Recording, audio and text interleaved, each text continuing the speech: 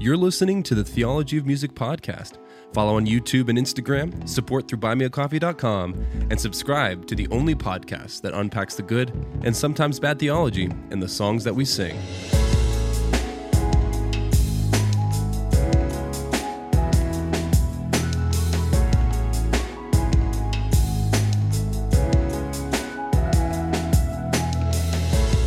Welcome again to the Theology of Music podcast. My name is Joel. Today I am joined by another wonderful guest. His name is Michael Rhodes, Dr. Michael Rhodes. He has a PhD and he's a lecturer in Old Testament at Cary Baptist College.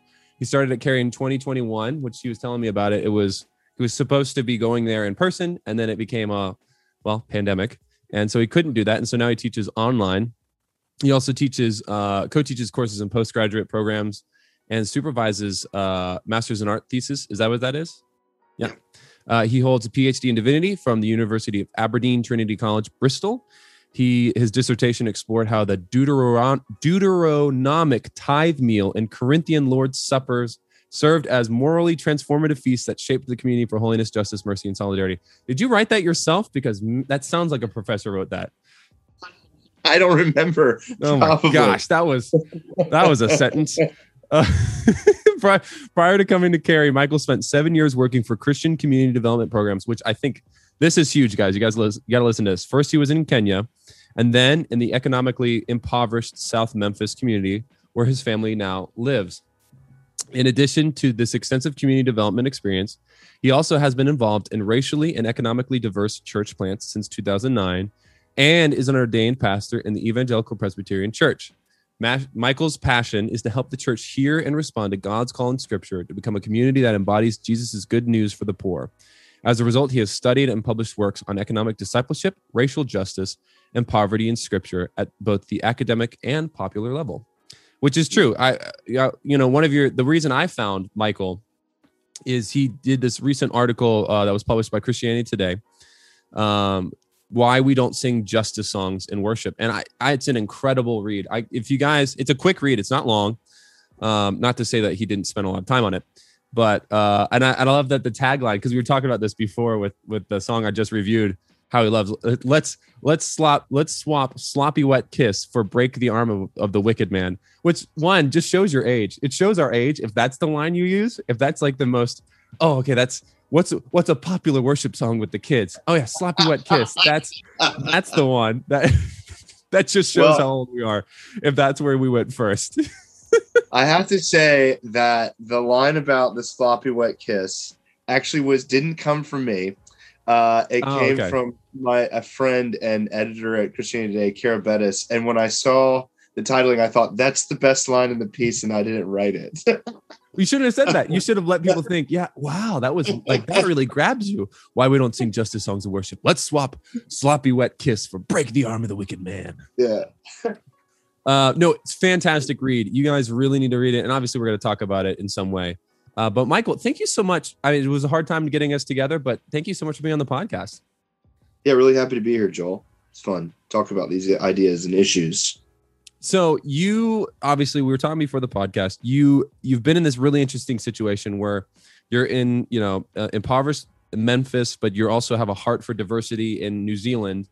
Like, where did that come? Where did you get that heart for the poor and the impoverished and injustice? Where did that come from? Because you don't just wake up one day and say, I care about the poor. Obviously, if that was the case, we would pray for everyone to do that, and then we'd finally solve the poor in the church, even though Scripture says you'll always have the poor. But where did that come from for you?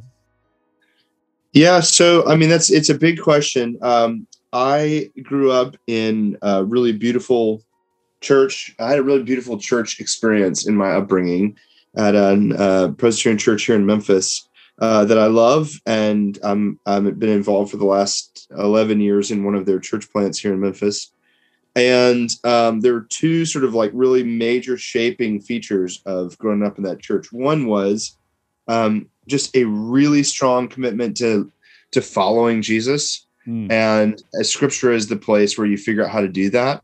So it was a church that really kind of held up Scripture as the source for discovering what living in God's good kingdom was like, and the commitment to discipleship was really something that we talked about a lot, and that I really got. So when I came to faith at an early age, and was living in that church, like I really got this sense that, okay, Jesus is doing something incredible in the world, and he wants to involve us, and scripture is one of our best ways of figuring out what that looks like. That was one side of my church experience. The other side of my church experience is that in the 1960s, my church was the target of 14 weeks of protests by Christians because we had an explicitly segregationist policy in the 50s and 60s. And so black and white Christians from Memphis tried to attend church at this church that I grew up in the 50s and 60s, and were turned away because of the church's explicitly segregationist stance. And it, made national news, and it split the church. And the church that remained was the group of people who thought something about what we had done was deeply wrong. So in other words, like when I was born in the 80s, the church that I grew up in, I would describe us as being like in the recovery from racism. So we're like at the Racist Anonymous meeting, and we're like, hi, I'm here. My life has become unmanageable, that kind of thing. And so, so as a result, this church that had this seriously broken white supremacist past, right? Obvious, no debate about it. Yeah.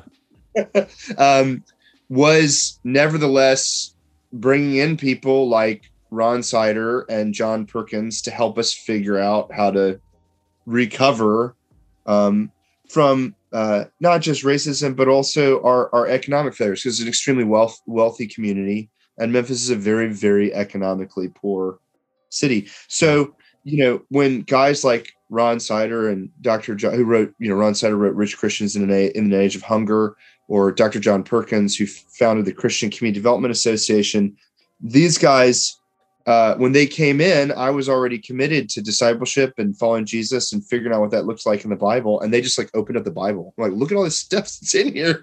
Right. Exactly. And you're not talking about, right. Well, it wasn't a, hey, I did this dissertation, read my words. Yeah, it was, that's right. No, let's go back to Jesus. Let's go back to the scripture. Yeah. Go back to Jesus and really increasingly go back to the Old Testament, to God's design for humans and for the people of God, from the very beginning of our redemption story. Yeah. And so that really gave me I had this kind of like deep sense that something was wrong in my Christian life. There were some gaps. Yeah. And then God just used all of that to lead me on a really cool journey. So I went to Covenant College, and Covenant College at the time was one of the few Christian schools in the country that had a community development program. Wow. And so I sort of stumbled my way into there. And so that sort of started the trajectory. So I did spend 2 years in Kenya working on an agricultural development project in partnership with the Anglican Church there. But then another while I was raising money to go to Kenya just after college, and while I was trying to get married to my wife, we were trying to find time to get married and then move to Kenya. Sort of by accident, I ended up working at this organization in South Memphis called Advance Memphis that was helping adults get their GEDs and go to work for the first time and that kind of thing. And that experience was utterly transformational. Like, it was a complete game changer for me, because it was the first time in my life that I had spent time with adults who had experienced serious economic injustice and racism. And it was my first time spending significant time in this neighborhood, and it was just totally transformative. So by the time we left to go to Kenya, we were already thinking, I wonder if God will call us back to Advance, into this community, which he did. We felt very strongly that we were called back to Advance. So when we came back in 2011 to Memphis, my wife and I went back to work for this nonprofit, and that's when we moved into our neighborhood here, and we've been here for 11 years. And so all of it is weird now. Like, I can now say, like, I am a Bible scholar, that if I have a tool, that's it, Yeah. but all of that has been driven by this kind of experience of wanting to say, what does it look like for God's people to embody this good news for the poor that we hear about in Scripture, and what role does Scripture play in shaping us for that work? So that's really the big story.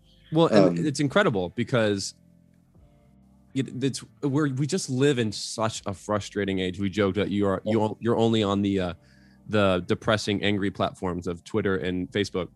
But it's so frustrating that, like, I know there's probably one person out of like my 5 listeners that are listening to this going like, is he woke? Is he like, and I just hate that. Like you lived in a church, you grew up in a church that literally was racist. Yeah. And realized it through the illumination of Scripture by the Holy Spirit. Yeah. Which is a thing that happens to all Christians. Yeah. Holy Spirit illuminates Scripture to us. And they realized this is not, this is something that as an American I shouldn't do. No, this is something as a Christian we're not supposed to be and do. Yeah. Right. And then that informed you and nurtured a heart posture in you that then that embellished this wonderful pursuit of justice, because Scripture demands justice, and God, and not justice of against white people or anything like that, just the justice in general of like God didn't look back and go, hey, this one people group is the worst. It's like what are you doing? Like, you can't be in my community and have any type of prejudice against each other in this way. Like I remember I preached a sermon from Psalm 51, but I referenced in Amos when God was like, I don't care about your worship stuff, your services, your worship fees, because if like it doesn't even matter. And I told people, like, if you come to a worship service and you have prejudice in any way, like if it's I don't like this person because they dress this way, or I don't like this person because they focus on this, I'm like, these are the things that God was pointing to in a greater way back in the Old Testament, because they were more divisive. It wasn't just I don't like how you dress. It was, I don't like you as a person. I don't believe you have worth because this is where you came from, and this is your genealogy, and this is like all this, a lot more intense racial and socioeconomical prejudice. But the annoying thing is it gets muddied in American culture because you don't always have that as clear lines. It can be way more difficult to find. But if it still exists, God says it doesn't matter. I'm not accepting your worship. Don't even come to church. Don't join corporate worship if that's what you're going to do. And I think that's what, like, we need more people like you voicing that in the Christian community, saying, like, stop coming to church thinking God's okay with the way that you interact with other people. And it's not, hey, feel bad because you're white, feel bad because you still have an issue with the past racism if you're African American, right? Like, it's not that. It's just, don't come to church if your heart posture is not filled with love for your brother and for the Lord, right? And you can still have that and say, God, I cry out, like you're saying in your article, I cry out we need to have justice. We need to have things change. Things need to change, but that can't come from any other heart posture other than a love for the Lord and a love for your brother. If it comes from anything else, then it's not going to be genuine, and God's still going to say the same thing. I don't want your worship. I don't want prejudiced people worshiping me on a Sunday, raising their hands, thinking everything's good, because that's not what my people do. Yeah, it's an interesting point you make, that there are places where Scripture says, like, your worship has become so defiled.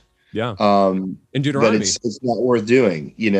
And for instance, you've got that example. I've done a lot of research on 1 Corinthians, where Paul says, 11. Paul says, you cannot celebrate the Lord's Supper, and you're trying to, right? And the reason why is because you are shaming the poor and despising the church of God. Exactly. And so there, you have this like really strong criticism, like your worship. And I think part of the reason why it's such an indictment is because worshiping God, Psalm, what is it? Is it 135 that says, those who worship idols become like them, right? Yeah. So this idea that what we worship shapes who we are. Yeah. And so part of the reason why it's so indicting when we come to worship and leave with our prejudices and injustices and et cetera, unaffected is that worship is one of God's strategies for making us who he wants to be, Exactly. including making us people who love justice and do it in the world. And I was going to say, I think another part of my story that you mentioned that I would add to that, which I think has been really helpful for me, because you're right. This whole thing of like, is this guy woke, or is this, some kind of critical race theory or something? I think a major piece that helped me in my journey, or has shaped me in my journey, is that, the church that I grew up in had scripture. And when we realized that we had a problem with our racism, we turned to it. Right. But actually the catalyst was not just Bible study, right? The catalyst was, there are these Black Christians on the steps who were saying, this segregation of yours is inconsistent with the gospel. And many of them were not nurtured in traditions of church like mine, like one of the, James Lawson was the Black United Methodist Church pastor who helped bring Dr. Martin Luther King Jr. to Memphis, and who trained a number of these young people, and what Christians in my church said at the time was that these Black brothers and sisters were not genuine believers, right? They were just communists. They were just agitators, right? And there's a guy at Rhodes College here in town who I know, Stephen Haynes, who's written a book on the Neel-Ins called The Last Segregated Hour.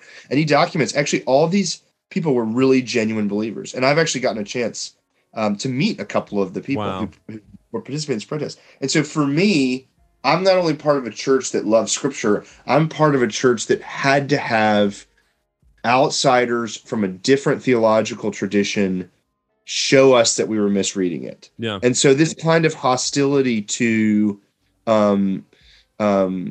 this desire to label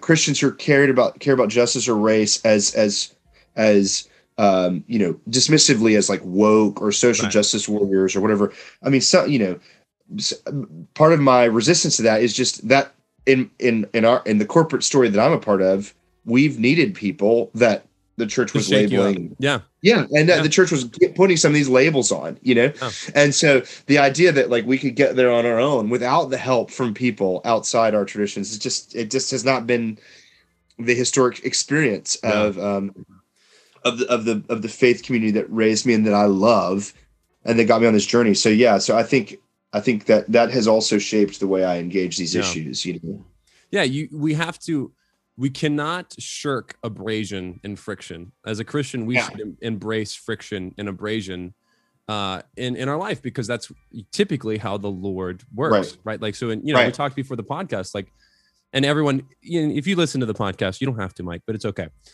You'll hear in the past year, like I talk about what the Lord has done in my life, and the friction and abrasion that I experienced this past year was what I needed to be humbled to then approach everything in my life differently, especially this podcast, right? Like I approach interacting with people on this podcast so much more differently. I don't even think God would open these doors for me to talk to you and people like Meredith Andrews and Mike Donahue and other people. Like he wouldn't have opened those doors because I wasn't ready, because I hadn't experienced the friction and abrasion of suffering to then be broken of my idol. And I think in many ways in our faith, we do that, right? We say, okay, well, like you're talking about, and then we can segue kind of into the songs, right? I don't want to sing. It feels, are we making too much of this if we sing about justice? And then I think what you would push back is, I think we're making too much of comfy love, of the comfy love we have in the Lord, right? Like, I think, and that's what we do. We go, are you making too much of this? And then the pushback naturally should be, are you making too much of what you're doing? Because I only hear on church the love of the Lord that we get because we're in the in crowd, right? And as James indicted them in his book, like what are you doing with the poor? Right. They should be able to sing and worship with you, not just you. You don't just get to experience the love of the Lord. Other people need to anyway. So where did this article, why we don't sing justice songs and worship, where did that come from? And what was, because it drips with a shepherd mentality, which I love. Like it can tell you weren't just like, like a keyboard warrior. You weren't just so frustrated. You said Yeah. there's an issue, and I want people just to be aware, right? And I love it. So go on. This is a great question. So the kind of immediate cause is I'm working on a book. So I wrote with some friends a few years ago, Robbie Holt and Brian Fickert, a book on what we would call whole life economic discipleship called Practicing the King's Economy. And then I did my dissertation, and over the course of that, I realized that my next thing I wanted to think about was, what does Scripture say about how the people of God become just? So in other words, there and because of the kind of thing of really strong critiques of Christians talking about justice, this is changing a little bit. But the truth is, in my circles, most of us have realized that Micah 6:8 exists in our sacred text, right? Right. And so we know we're supposed to do justice. The question is, and the question that animates me a lot is, well, how do we become people who do it, who know what justice is and do what it demands, given that we've often been formed through our own sin and the sins of others for injustice, right? Yeah. So how do we follow Jesus towards becoming just people? So I'm working on a book for IVP Academic on that. It's a little bit more of an academic book, but I still wanted it to be accessible. And so in the course of that, I had this question of like, well, what do the Psalms say about justice? Yeah. And because a lot of my research has been on how worship and, in my dissertation, I looked at how the feasts are a part of the worship service of the people of God, and they're designed to shape the community in certain ways. So It was easy for me to think about singing, and then read the Psalms with that lens. Now, the other side of that is, from the time I was 14 to the time I was 25, one of the primary ways I participated in church leadership was by leading worship. Oh. So I have spent a lot of time, strumming my guitar up front and working with groups of people, and I'm very mediocre at it. And the church that I'm in now and have been and love has far too few acoustic guitars for me to really be a part of that. And so I haven't done it as much over these last decade, but I have been an insider to thinking about crafting worship services or whatever. So I went to the Psalms with this question about justice, and there's been a lot of stuff written on lament that's really helped me. Yes. The justice angle is connected to that, but it's a little bit different. So I got into this, and it just became immediately clear to me that justice, you prick the Psalms and they bleed justice. They bleed Amen. The people of God calling for justice, right? They bleed the people of God committing themselves to justice, right? Which is one interesting thing about singing. Gordon Wenham has pointed this out.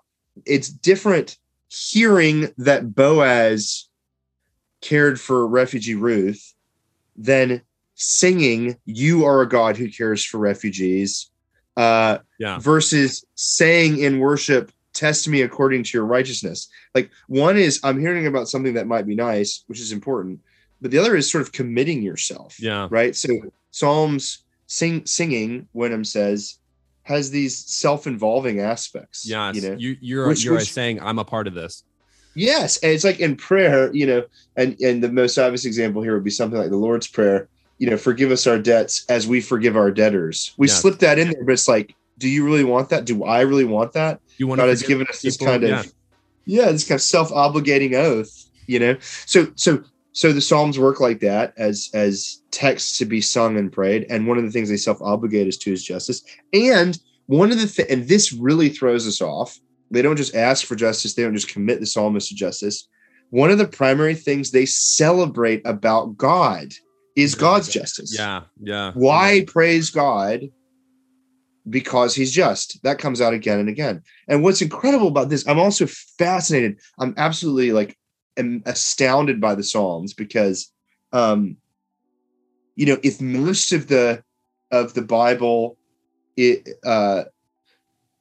is words about God, the Psalms are words to God, Mm-hmm. right? And so they are obviously human words, and the humanness of the Psalms is there. You know, we get the emotions and everything. But if you're someone who, like me, believes that every word of Scripture is duly authored, that means that these human words to God are also God authorized, God given. Right, So, because all Scripture is God breathed. So yes. So these are, the way I talk about it is they're like language lessons. They're like scripts that God gives us to learn how to speak to Him. that's really cool. So it's incredible when you think about the life of faith requires a language of faith. And here God has given us language lessons to learn it. And so then the question is, it's not just interesting that like the people of God demand justice. It's that God teaches them to demand justice in conversation with Him. It's not just that it's incredible that God's people commit themselves to justice. It's that God teaches them, requires them to do so. And if you ask the Psalms, what does God appear to want to be praised for? Why does God think that God Himself is praiseworthy? Worthy of praise. Justice is at the top of that list, you know? Oh man. So it was so exhilarating. And again, I've preached and taught on lament for a number of years, inspired by people doing good work on lament, like Soong-Chan Rah and Chris Rice and Emmanuel Katangole and Walter Brueggemann. That had affected my preaching and teaching and pastoral care. But thinking about justice, I was just shocked when you brought that same kind of perspective to this question. And so that's really where I got started. And then I remember hearing Soong-Chan Rah take the CCLI, the top Christian contemporary songs that we sing, and also some hymnals, and say, what happens if we examine what we sing in hymnals and in Christian contemporary worship and compare it to lament? Right. And so I wanted to ask some of those same questions about justice. Yeah. And some people had done some writing on that. I found some good stuff on that. But I think in this Christianity Today article, which actually started out on a Twitter thread, which like blew up, which has never happened to me before. I know that's one of the things I saw. That's where someone sent me the Twitter thread, and then I saw the article. Keep going. Sorry. Yeah, I have never. Well, the article, my friend Kara at Christianity Today emailed me. It was like, "Hey, I see you're trending. Do you want to write that?" And I was like, "Sure." But that what that was driven by was I had just spent, probably 6 months reading the Psalms, thinking about justice. And then I just read the lyrics of the top 25 CCLI songs. Yeah. And they're completely different, right? They're on this issue. Yep. They could not be further apart. There's no references to poor or poverty in the top 25. The widow, refugee, and oppressed are completely absent. There are very few references to enemies, which the enemies are arguably the third most common character in the Psalms. Right. And they don't ever ask God anything. There's no place in the top 25 worship songs right now where people are pleading with God. And so, for me, if the Psalms are God's inspired text, surely they provide a benchmark for how we should sing. Maybe not the exclusive text we should sing, but a benchmark for comparison. Right. The principle behind what we should be singing. Yeah. And on this matter, we're way off. No, there's it's when I felt like I was seeing. No, and I think you're completely right. Like it's so I'm just looking, like I'm actually clicking on, because I'm vetting some of our own stuff from the Grace Collective. And actually one of my favorite songs, that the hard part is, and that we've felt as songwriters, is it's difficult to make it fit in an organic and natural way without it feeling kind of clunky, right? But like there was, or as the hard part too, because as someone who's led the congregation, there are personal worship songs and then there are congregational worship songs, and there's a clear delineation between the two. Oftentimes we think, oh well, we could just sing this song, and it's hard to sing a song that isn't congregational in a congregational setting. And I remember one of our first albums, we wrote a song called "Never Far From Me." And we had questions in it, and it was like, Father, don't you hear my constant pleas and see my trouble close behind? Though there's nothing that you cannot see, my unbelief says you are blind. Long and evil are the days, and when they end, I cannot see. Oh God, please hear me as I pray. Oh Lord, please don't be far from me. And but that's hard to sometimes sing because especially and as you know, especially in this huge wave of, I don't want to say it's seeker sensitive, but it is very much this like, okay, so life is tough. Let's overload the tough with joy, right? With the good, right? Yeah. You know, I remember I used to be at church, and people know, like I used to lead worship at a church where the pastor was like, we need to start with a peppy song to get everyone going. And I said, well, not everyone wants to get going first thing in the morning when they've had like a really rough week. Maybe we need to have what if the first song of the service was a song like what I just read, where it was really, really down and it was contemplative, and it was a moment for everyone to kind of say, hey, where am I on this spectrum of grief to joy, and with everything in between? And even good laments still have joy in them, because they say there's a truth that rebuts the lie that I may believe in this moment of my lament. There's a movement to them. There's a movement to them. There's amen. And so I really believe that as worship leaders and pastors, we do our churches a disservice when we prop up this idea of this is what the Christian life is supposed to be like: joyful. Yeah. And what we do is we take our corporate worship services and we say, this is like, here's your benchmark for what your life's supposed to look like. You're supposed to have these great times of, I'm feeling the Lord today.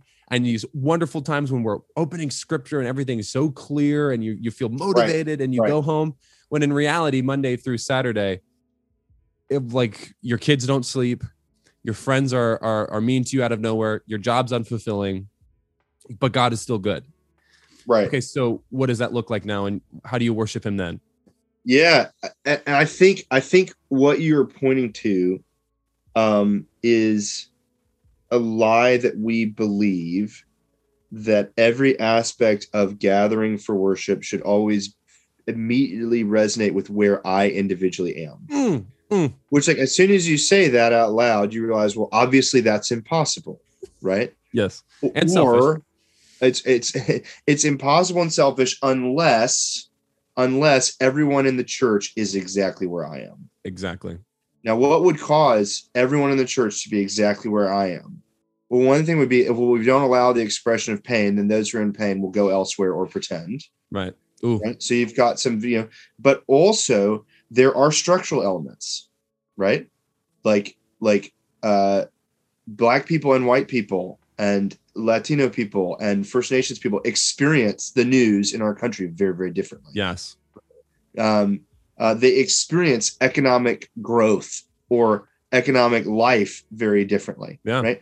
And so we've kind of tried to make everything hit everyone where they are all the time. Right.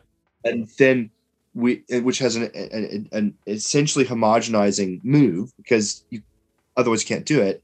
And then you pair that with, in American life, we tend to sort along economic and racial ethnic lines. Yeah. And it gets really damaging. Right. And so there's that whole sort of, I think, set of weird commitments in Christian life that some pastors have. We need to meet people where they are all the time, and parishioners have, churchgoers have. Like that song didn't resonate with me. And what's interesting about that is that as an inspired text, the Psalms solve both problems. Yeah. If you commit to praying and singing them continually, or praying songs that reflect their diversity continually, you solve that problem. So one of my most, I am a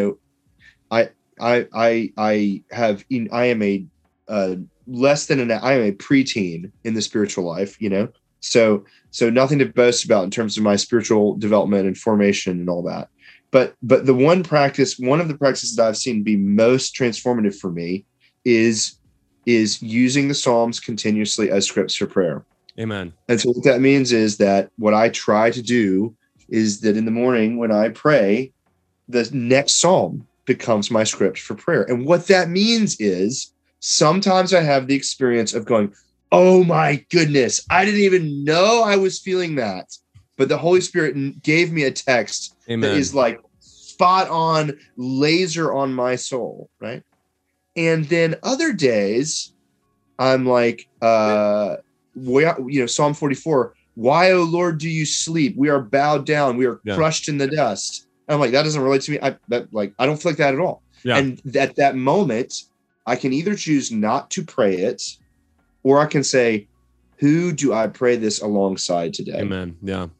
Yeah. And so when we worship, if our worship reflects that same diversity, I know going in that there are going to be prayers and songs that don't reflect my immediate existential experience. Of course, but they're going to resonate with other people. They're going to resonate with somebody. And so this all becomes strategies for responding to Paul's command, bear one another's burdens, mourn with those who mourn, rejoice with those who mourn. So I think you see these the common dynamics that prevent us from singing songs that sound like the Psalms.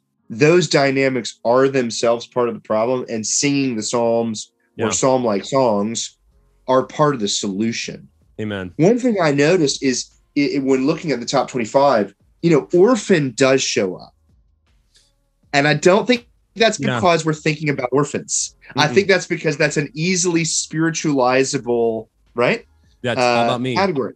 I was an orphan, but God saved me. Exactly.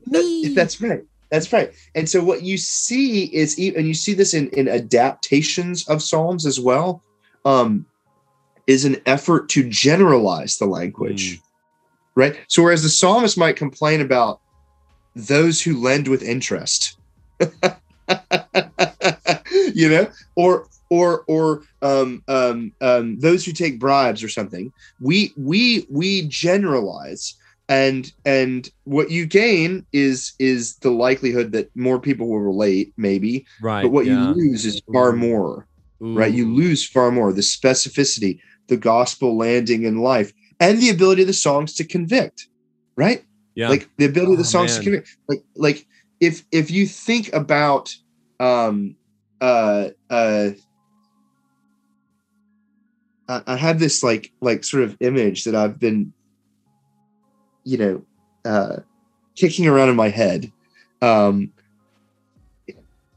would it have been like if segregated slave era churches had sung the Psalms?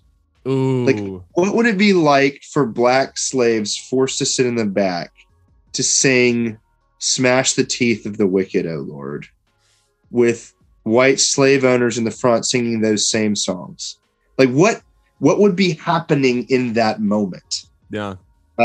Because whatever would be happening in that moment, in my imagination at least, would be happening in Israel's worship if they sang the Psalms. They would be singing. We know, because of those Amos passages that you mentioned, that those who were oppressing their neighbor and the neighbors who oppressed participated in the corporate life of worship. What did God intend for those two groups to experience by giving them songs that say, "Smash the teeth of the wicked, make my enemies melt like snails into slime"? Like, what was God up to, in giving those texts to the people? Well, it's so funny because I think the same thing would happen today if that actually happened, because we have so many people in our church who have created enemies in their own body based on the difference that they perceive within the body, based on just preference, right? It's like, but it's sad that we have to even ask the question.